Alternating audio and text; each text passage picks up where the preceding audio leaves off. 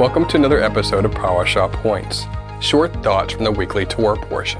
This week's Parashah point comes from Vayikra, which is Hebrew for "and he called," and it goes from Leviticus 1:1 to Leviticus 5:26. This Torah portion lays out the laws of burnt offerings, grain offerings, well-being offerings, sin offerings, and offerings for restitution. There's a lot we can talk about in this Torah portion. Today, we're going to present just a thought on what it means to draw near to God. Leviticus chapter 1.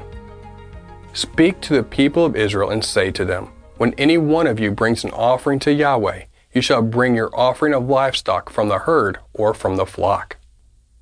What's the point of all the offerings in the Torah? Why did God establish a priesthood and sacrificial system? Why is there so much emphasis on various offerings and animal sacrifices? The answer to these questions lie in the meaning of the word offering. In Hebrew, this word is korban, which actually has its root in the verb karav, which means to draw near. That's ultimately the point of the offerings, to draw near to God. It's all about a relationship.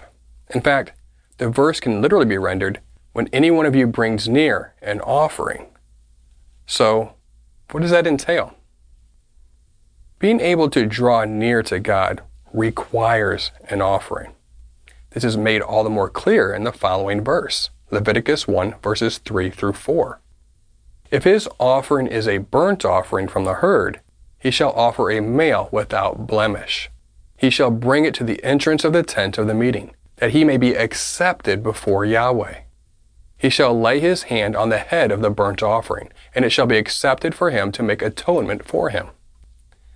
The sacrificial system of the Torah is a picture of Yeshua the Messiah's substitutionary atonement. The offerings teach us that the only way to draw near to God and be accepted by Him is through the offering of a sacrifice.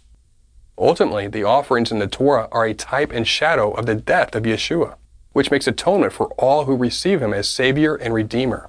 God forgives us and receives us on the basis of Yeshua's sacrifice for our sins. While there is a lot we can learn by studying the temple and the sacrificial system, the main thing we see is the centrality of the Messiah and the gospel.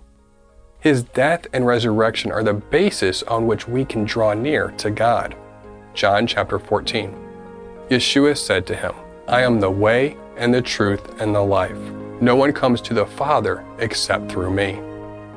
Thank you for joining us for another Parashah Point. We pray that you've been blessed by this teaching, and remember, continue to test everything. Shalom.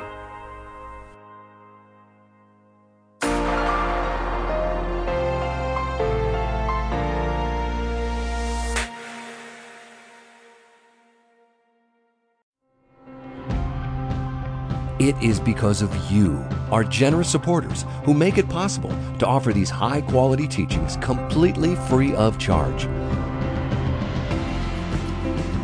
If you feel led to support 119 Ministries so that we can continue this effort, please visit testeverything.net and click on the Support 119 tab.